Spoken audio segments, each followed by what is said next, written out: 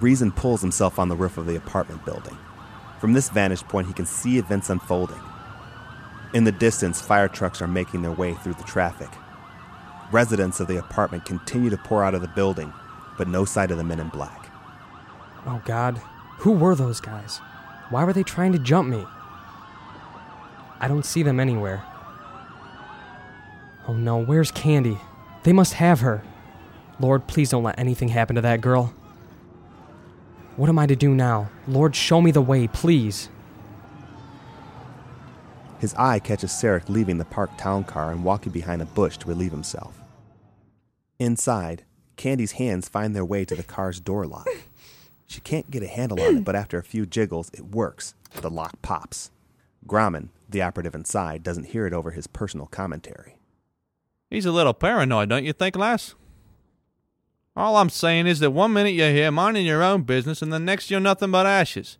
And 10 months later, nobody remembers why. But I've got my future planned out. 3 years from now, it's smooth sailing. Candy works the handle, and after 2 tries, the door flies open. She stumbles out of the car, but awkwardly lands head first on the pavement. Before she can get to her feet, Grauman is upon her and forces her back into the car. Where do you think you're going, little lady? You try that again, lass, and I won't wait for the report. I'll shoot you right here, eh?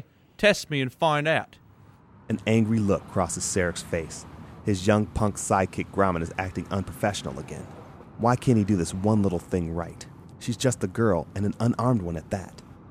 With one last puff of his cigarette, he finishes his business in the bushes.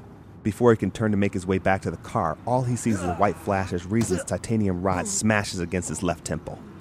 Then, the light goes dark. Inside the car, Grauman has regained control of Candy. He got away.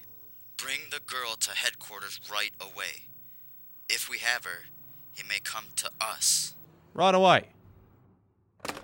Hey, Sarek. Sarek, we've got to go, so hurry it up, mate. Sarek. Grauman exits the car cautiously. He pulls his pistol and rounds the front of the car. Candy watches as Rezin pole vaults over the bushes. Before Grauman can react, Rezin brings his staff down heavy on his wrist, sending the gun to the ground. With a fluid motion, the staff swings back up, catching Grauman in the chin, sending him on the hood of the car.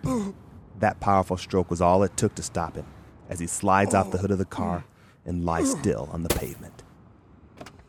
Candy, are you okay?